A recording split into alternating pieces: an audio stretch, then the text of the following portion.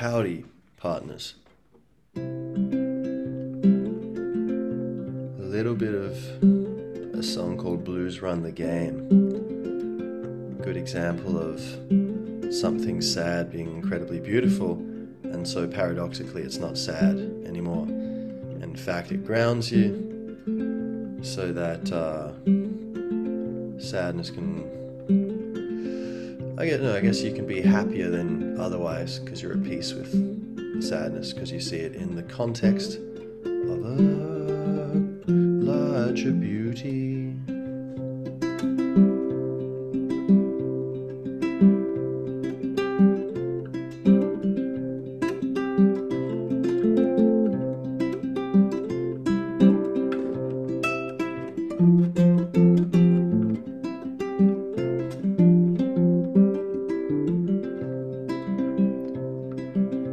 Take a boat to England, baby, maybe to Spain.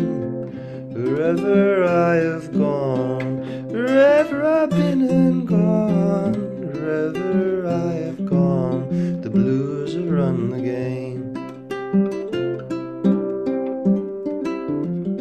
Skip a few verses. Living is a gamble, honey, loving's much the same. Wherever I have gone, wherever I've been and gone, wherever I have gone, the blues have run the game.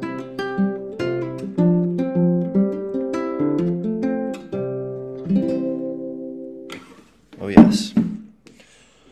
Right, so I'm going to give you some podcast recommendations. And first of all, not what, but how, I guess it's kind of obvious, but sometimes there's a place for like silence and just, let your mind be quiet and just be in your, surroundings and just, kind of sit there among people on the tram or whatever, or, walking over a bridge or whatever. And you're just there, you're paying attention, and that's really good. So I try to avoid information overload and being too stimulated with the dopamine of like information and inspiration. But, in balance, it's really good to make use of your time when you're like moving between here and there, or you're cleaning, or, you're exercising, to be able to kind of get some, instructional or inspirational content into your life.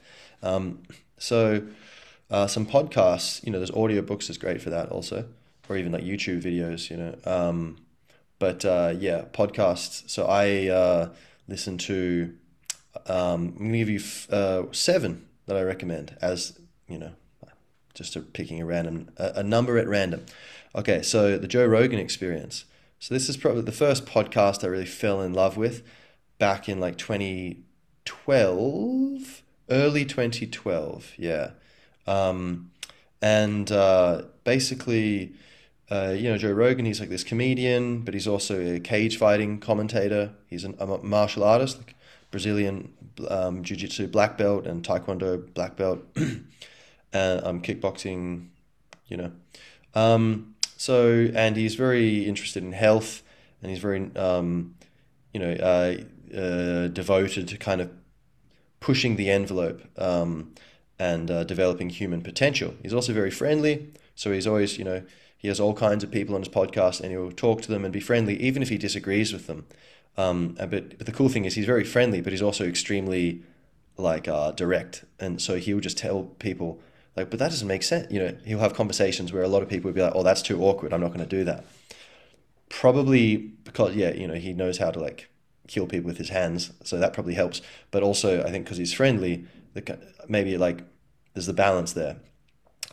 So he, can feel comfortable even being direct, but then always leaving on, with respect and, returning to a respectful conversation, even respect the whole time, but even like a warmer vibe, soon enough, after you've gotten through into that point, but he has all kinds of people on the podcast.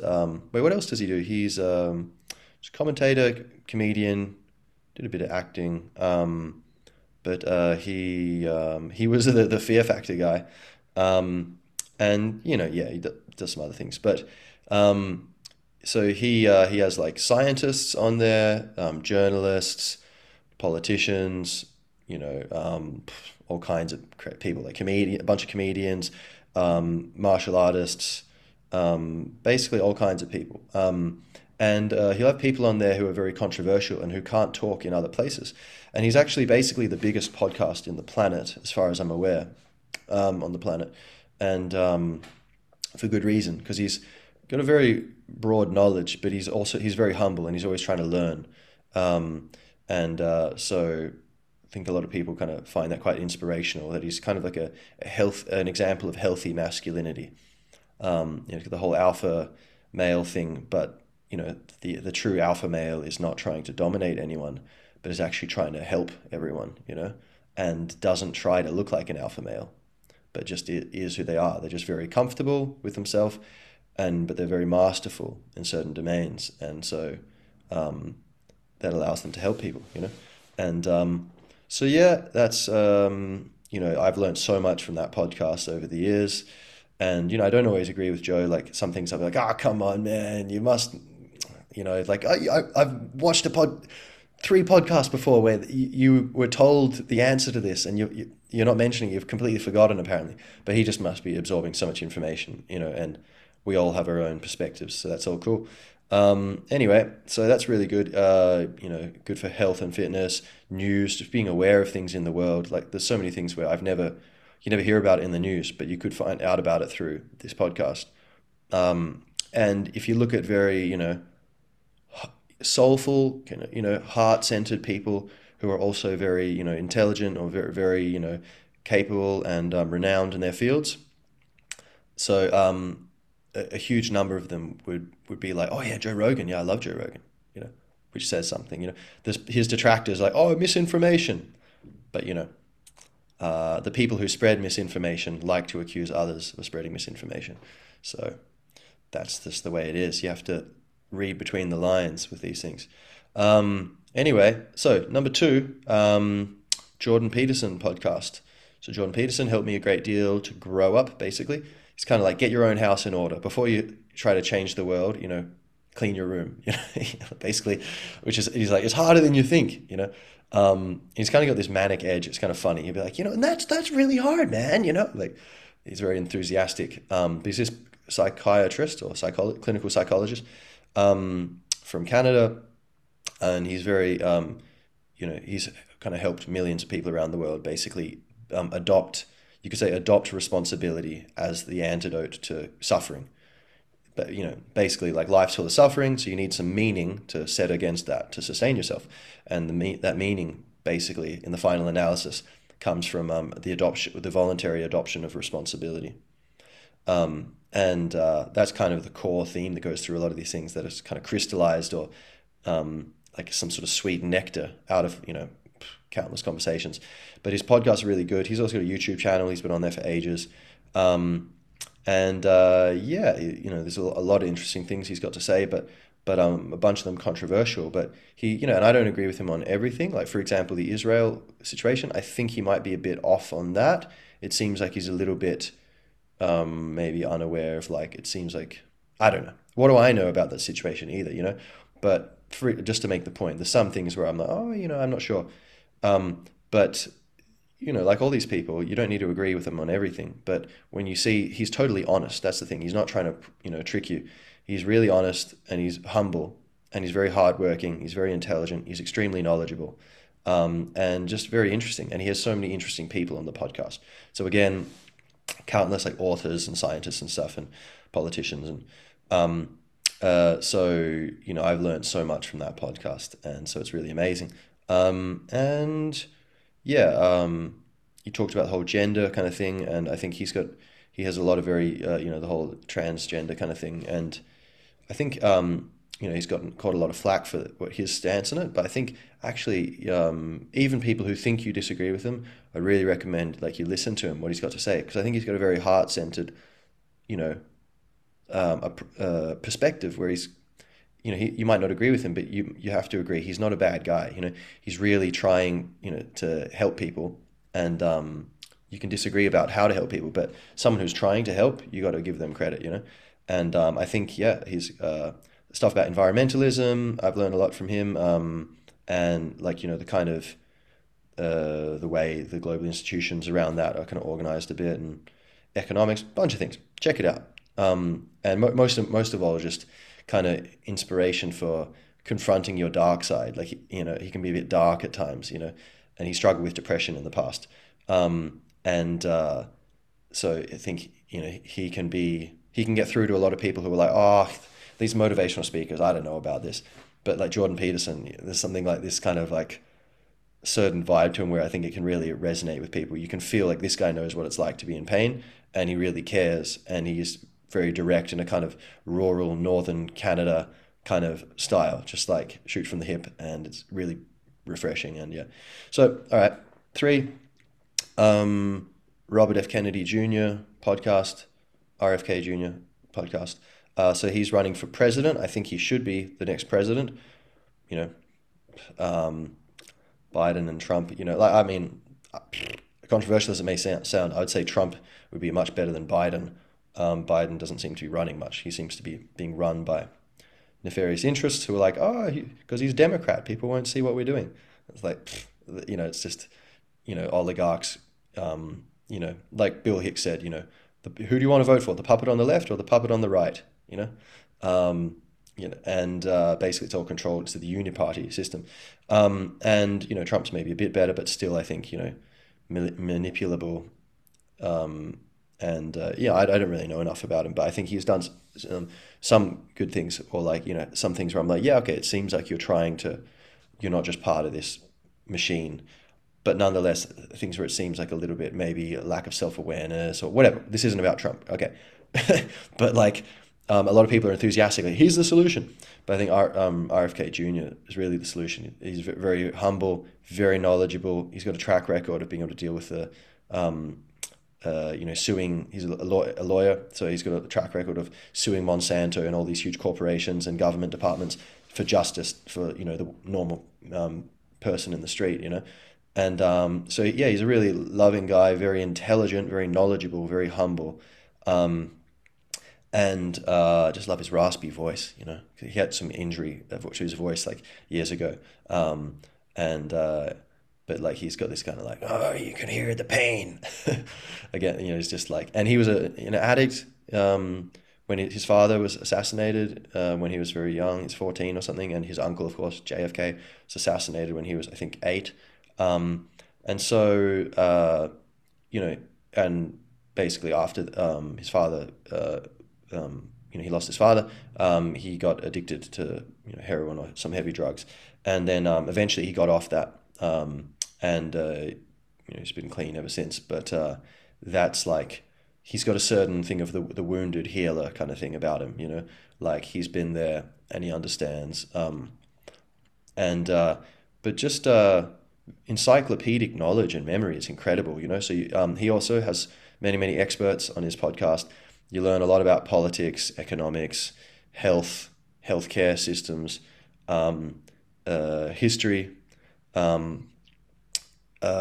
kinds of stuff, and kind of very eloquent, grounded person. And so I wish him the best, and I would encourage everyone. I think the USA, they have such a powerful influence around the world, so we want to try to make sure someone who's actually acting in the public interest, planetary public interest, is actually at the helm there. And I think ironically, or providentially, since the Kennedy assassination, I don't think the president's really had power properly. I think there's always been people in the wings kind of keeping control, or I don't know if there's a conversation like, hey, by the way, this thing you've been thinking about, we can't do that. And if they push too far, maybe threats get made. I don't know how it works. But definitely you look at the policy, the military-industrial complex, the war machine just took over, and JFK was fighting it within his own system, there's a lot of evidence that he was taken out by, the intelligence and military bureaucracies.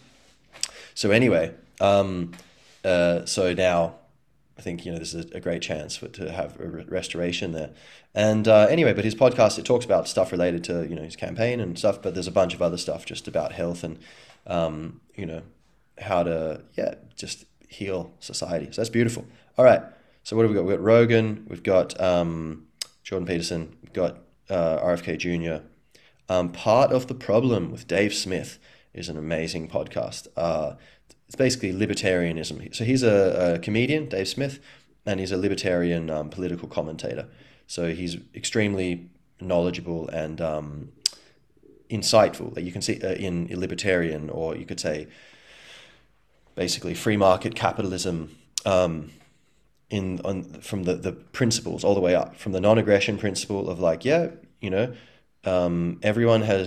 individual has the right to life, liberty, and property, and you can't violate that for any reason. That's the non-aggression principle, and the only time aggression is justified is to defend someone who's violating the principle, and that's the purpose of the state. Is meant to be, they can't do anything that individuals can't do. It's just a collective institution for enforcing just the defense of the non-aggression principle.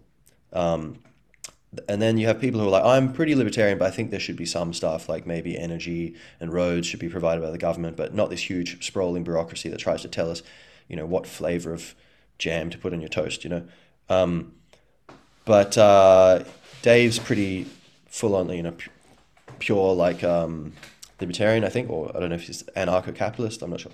But anyway, it's really, really, like Peter Schiff, say, like I learn a lot from him, but I think he's, he's cool. I learn a lot from him, I'm grateful. But Dave, I think, is a bit more eloquent and kind of maybe just like a bit more grounded, maybe. Not like I'm, not trying to badmouth anyone here, but like I appreciate them. But Dave Smith, he's funny and he makes his point incredibly clearly, and he's just got so much knowledge of the literature and all this stuff and the basic principles. So from the non-aggression principle all the way up to how does that apply to every issue that comes up, and the novelty generator that is, contemporary history, just in development. And so he's great to listen to, and I think there's a lot of people who they've got really good ideas and they really understand things really clearly on so many things. They've got a lot of knowledge, but there's this one little thing which is economics. A collectivist view of economics, like this idea of like the government should be involved in the economy. I think it's this blind spot that so many people have, and I used to have it too, until Peter Schiff kind of snapped me out of that, where I was, he was on the Rogan podcast, and I was like, my God, this guy's got some really good points, and I don't think I have like a counter argument to it. And it's funny because it's such a refreshing, beautiful thing when you're like, you got me. I think I've been asleep on something. And it's like, funny to be grateful to be proved wrong, But it's like the release of a burden you didn't know you were carrying, your own ignorance. But basically saying, look, the government, you look at Dave Smith and he'll go into it much more eloquently than I can. But say there's a recent podcast he put up of the media attacks Javier Milei. I think that was the title, something like this. I've almost finished it. I'm not through it totally actually yet. But he's talking about how, like another show, which is like, pretty good show, to be honest. Much better than most, mainstream media shows. And they were one of the hosts was attacking Javier Milei for the new libertarian president of Argentina, for his speech at the WEF, in Davos. Where he's saying basically like collectivism's the problem, individualism is the solution. That's what got us progress, and we just need to kind of return to it.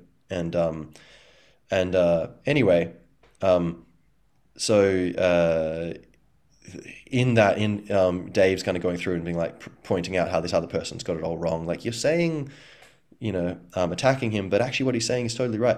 And in that, I would say that's a good entry point where he's explaining the basics, the nuts and bolts. Because this other political commentator is saying, it's all like, he was friends with big corporations. It's all capitalism's the problem. And Dave Smith's being like, no, it's the government that's the problem. It's not capitalism. Like what you think capitalism is, that's really crony capitalism, which is government-run capitalism. It's not real free market capitalism at all. It's completely the opposite. So I think that would be very mind-opening for a lot of people. And yeah, so that could be a good entry point. But yeah, it's, the nutshell, in a nutshell, I think it's kind of like, the government can't produce anything. It takes it all from individuals who produce things. And it's hard to produce things at value, valuably, and competitively, and so that you can offer it at a reasonable price to people. It's difficult, to do anything really. And so capitalism is beautiful because it's just 10 people try, 8 of them fail, 2 succeed, and they compete. They keep going and they keep each other in check. And then, maybe one of them fails a few years later, but, by then, 5 other people have got in, and one of them is, all but one of them fail. And, it's this natural system where, 10 flowers rise up and some of them don't make it, but, you only need a few, and then they keep propagating. And so, that in the natural system, you have that. And so we can produce wealth, and then government just basically takes it through taxes. But yeah, I guess I won't get too deep into the thing here, but although it's I'm tempted because it's so interesting and important. And I think at the core of a lot of our problems, if we could solve that, we would solve almost all of our problems. I think resetting governments to a more minimalist role, like, hey, the government takes from one hand, takes X amount of money with one hand and gives less than X back to somewhere else in the economy with the other.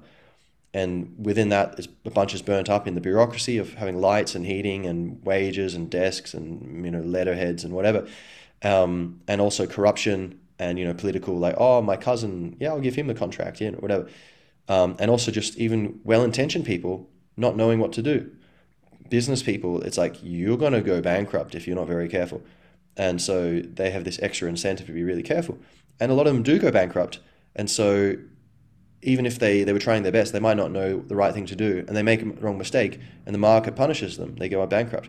But the 1 in 10 who know what they were doing, they survive, and others copy them, and we progress. The government can't do that because it can't go bankrupt, in that sense. So anyway, Dave goes, explores these in great detail and very, beautifully. So all right, so we got Rogan, we have Jordan, we have Part of the Problem, we have RFK, so Dave Smith, we have RFK, that's 4, all right, what else we got?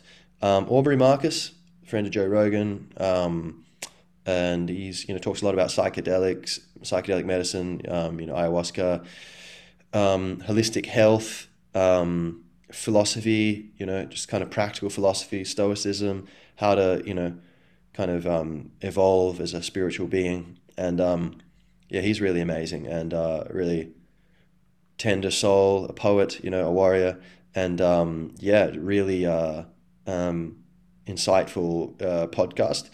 He'll get more into the mystical stuff that, say, someone like Rogan would be like, oh, I don't know about all that, and it's really beautiful to see. Like, he will be like, okay, let's keep our skeptical hat, at the handy. Like, we can question some of these things. But my next guest, he says he remembers all his past lives, Matthias DeStefano. And I believe him. I think he does. And I know that sounds crazy, and I was very skeptical.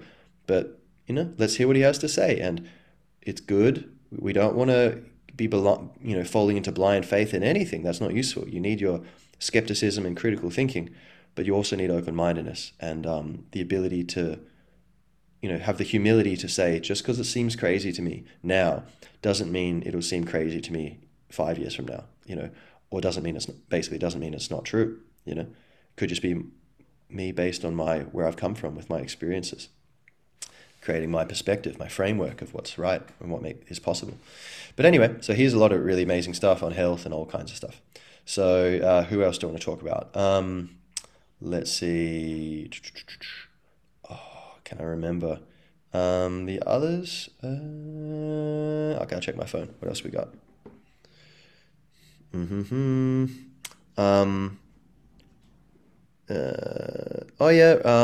Russel Brand. So Stay Free podcast. He's got a lot of, he's a comedian, Russel Brand, an actor, and he's got a lot of really very insightful stuff, especially with contemporary stuff. He really stays on the ball with what's happening with farmer protests, trucker protests, vaccine, hoo-ha and all this stuff about, the corruption of the medical system and totalitarianism. And he's a leftist, so I disagree with him in terms of economics, but he's really devoted to like spiritual awakening and kind of the people and kind of seeing through, the deceptions and duplicity of like the bureaucracies that claim to be defending us. And he's all about, freedom to the people and decentralization and letting us all flourish and wake up, So I would recommend him as well. Let's see, so what's that? 1, 2, 3, 4, 5, 6, and is there a seventh? Seventh podcast. Oh yeah, the venerable Randall Carlson. So Kosmographia podcast. So he's mind-blowing. So this guy, again, encyclopedic knowledge, incredible retention of details. Randall Carlson. So he, I found out about him on the Rogan podcast. He came on with Graham Hancock, who's amazing, talks about ancient civilizations and the lost civilization hypothesis. In short, there's very persuasive mountains of evidence that we totally forgot about an episode of civilization about 10,000 years before what we call history begins. Well, maybe not 10, maybe 9,000 years before that, or a bit less. But yeah, so basically 12,800 years ago, there's evidence, something totally devastated the earth. There's some, which is where all the megafauna died, the woolly mammoths and all them. And a lot of them are found with, frozen with like grass in their bellies and their knees snapped. And it's like, what happened? It seemed like something just suddenly, killed these all these animals, seemingly by like a massive impact. And then they froze incredibly quickly before the food could, putrefy or anything. And it's like, what? There's all these, and there's evidence of continent-wide wildfires, nanodiamonds in the soil, evidence that, there was basically, it seems like there was a cometary impact almost 13,000 years ago. And then also another destruction maybe about 1,200 years later. And the Younger Dryas period. And basically it caused the ice age was, slowly melting and everything is warming up gradually. And then, boom, suddenly returned to the depth of the ice age in terms of temperature. And Graham's hypothesis, which I believe I would be absolutely shocked if there's any way this is not true, because there's just so much evidence, is that there was an advanced human civilization that just got obliterated by these apocalypses, and the refugees thereof kind of scattered around the world and reseeded civilization among hunter-gatherers all over the place. Take us in, we don't know how to survive, we're just, we're like city slickers from Atlantis or whatever. And go, people who are living off the land, they would take them in exchange, we'll teach you all this stuff we know, and they became, the elite class or the priests or the scholars, etc. And there's a lot of evidence for that all around the world. And so Randall has the geographical expertise in this. And so he's an expert in a lot of this stuff, ancient civilizations, all kinds of, stuff about history, really a very aware guy, and sacred geometry, talks a lot about that, which is so interesting. And he's a master builder, so his contribution, say, which I think eclipses everyone else, is like he's just got this mastery of geographical knowledge, and so talking about exactly what happened in these cataclysms, and he's got a DVD, Cosmic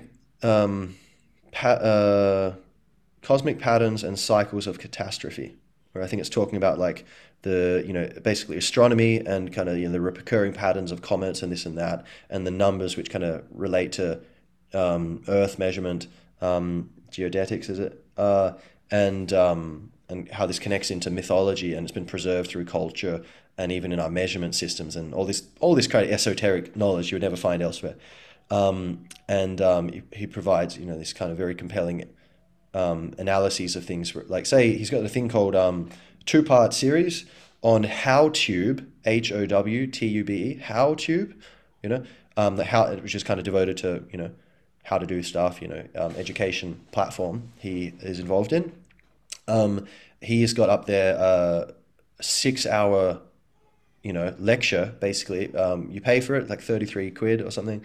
Very worth it, where he's making the case that actually, there's both evidence like that Atlantis was a real thing. We don't know what they call themselves, but it was real. There's a real thing. Plato, who's extremely venerable and has an incredibly good reputation in every other matter. He's like, the grandfather of, scholarship in so many ways, and renowned philosopher and all this stuff. He says, he's the one we get the story from. And he says, it had been handed down to him through his family from, a few generations earlier from Solon, who went to Egypt basically to study at university. That's the Greeks would do that. Like people go to America or England these days because they've got the oldest institutions and highest quality. The Greeks would go to Egypt, because it was the elder civilization. And, Solon goes there and the priests say like, oh yeah, the reason we are so amazing is we inherited all this. We're not a development, we're a legacy. We inherited Egypt, was an inheritance from an older destroyed civilization, and which was destroyed by fire and flood and sunk beneath the waves. And Solon's like, oh, that's pretty crazy. How long ago was that? And the priest looks at him and goes, 9,000 years ago. Can you imagine remembering anything from 9,000 years ago? That's nuts. Anyway, but so Plato inherits this story and puts it in a book, and he says like 3 times during it, this is not a fictional allegory, which is what scholars these days claim. Oh, he was just using it as a metaphor. He says it 3 times. This is literally true. And you could think, okay, well, maybe Plato could get one wrong also. But it just, as fate would have it, so that's, I think, 600 BC, I think is, whatever the dates are, I forget exactly, but we know when Solon was around, and so we can say, so it was like around 600 BC, and then so 9,000 years before that, 9,600 BC. It just so happens sea levels around the world had an extremely, completely unprecedented, very, very rare does this amount of change ever happen. The sea levels rose by 400 feet, like a bit over 100 meters, which is huge. Think about where civilization is. It's on the rivers, it's on the coasts, and everything would have just been obliterated, and people would have to retreat into the highlands. And it's funny, what a coincidence. So Plato just he says it's completely true. He's very respectable in all other cases. We respect him greatly. And then his date for when Atlantis was destroyed just so happens to be, when modern science now knows there was these huge sea level rises, and many other, catastrophes.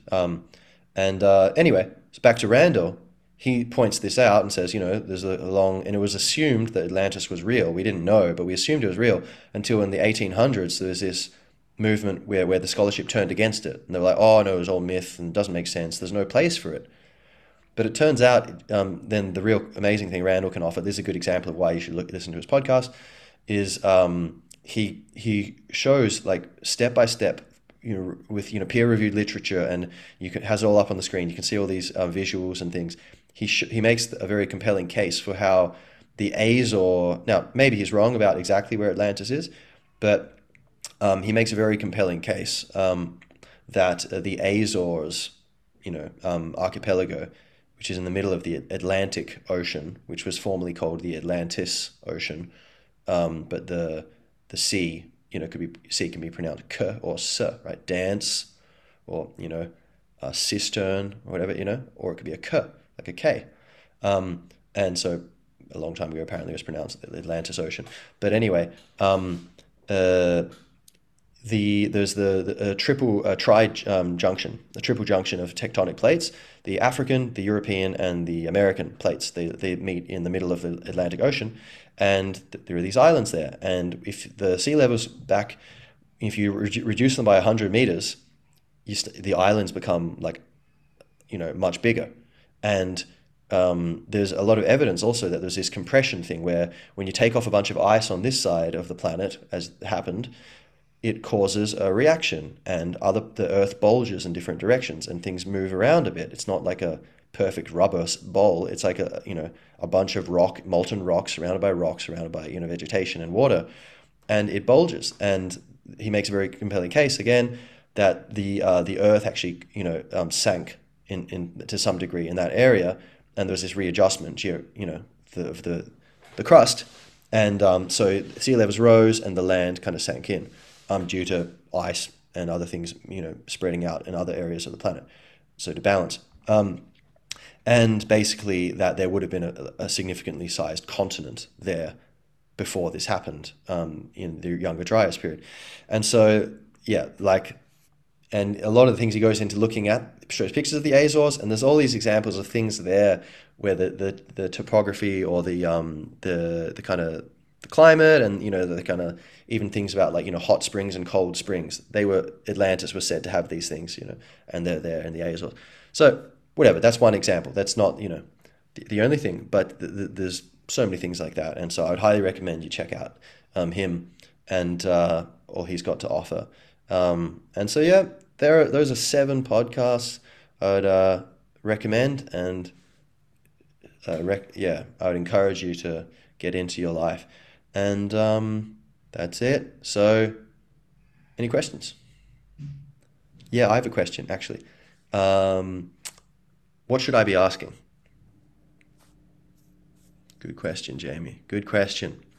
Let us all wonder, what should we be asking? All right, so that's it. Have a good week. See you next time. Peace and love.